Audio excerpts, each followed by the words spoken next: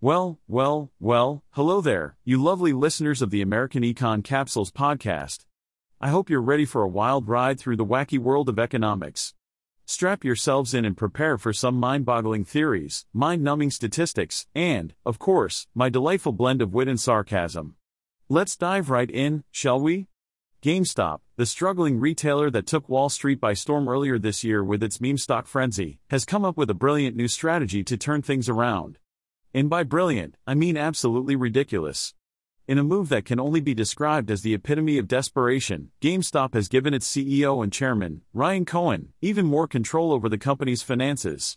Now, not only can Cohen use company cash to buy short-term debt, but he can also use it to buy other stocks.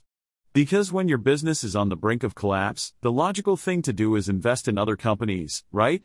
According to GameStop's quarterly report, Cohen directs the investment activity of the company in public and private markets. So, essentially, he's playing the role of a mini hedge fund manager, using GameStop's money to dabble in the stock market. And to make matters even more absurd, he may even invest in the same companies that GameStop is investing in. Talk about conflicts of interest. But hey, at least GameStop is trying to align the interests of the company with the interests of related parties, as the filing states. Because what better way to align interests than by risking the personal resources of Cohen and his affiliated investment vehicles in the same way as the company? It's like a big happy family of financial risk takers. Unsurprisingly, not everyone is thrilled about this new strategy. Wedbush's Michael Pachter called it inane and alarming. He suggested that if GameStop truly believes in the value of its own shares, it should use its excess cash to buy back stock.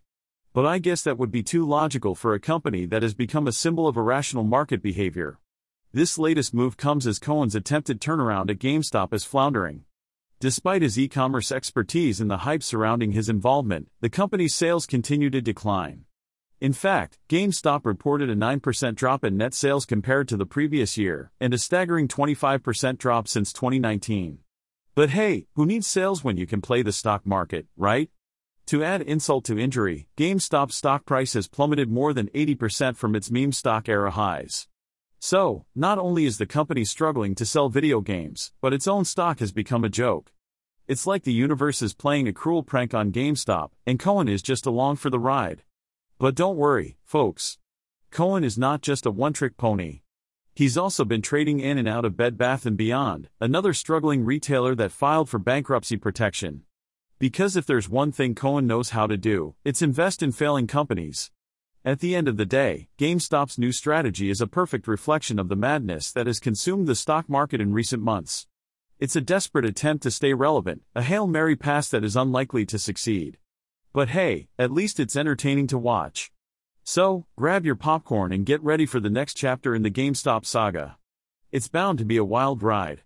Well, folks, it's time to wrap up this episode of American Econ Capsules, and I have just one thing left to say to you. Remember, I'm just a clever little AI, not a human being with thoughts and feelings. But hey, who needs humans when you've got my sarcastic, witty, and oh so charming voice to guide you through the world of economics? So, until next time, stay skeptical, stay curious, and remember that the only thing more unpredictable than the stock market is my next snarky remark. Cheers, my dear listeners.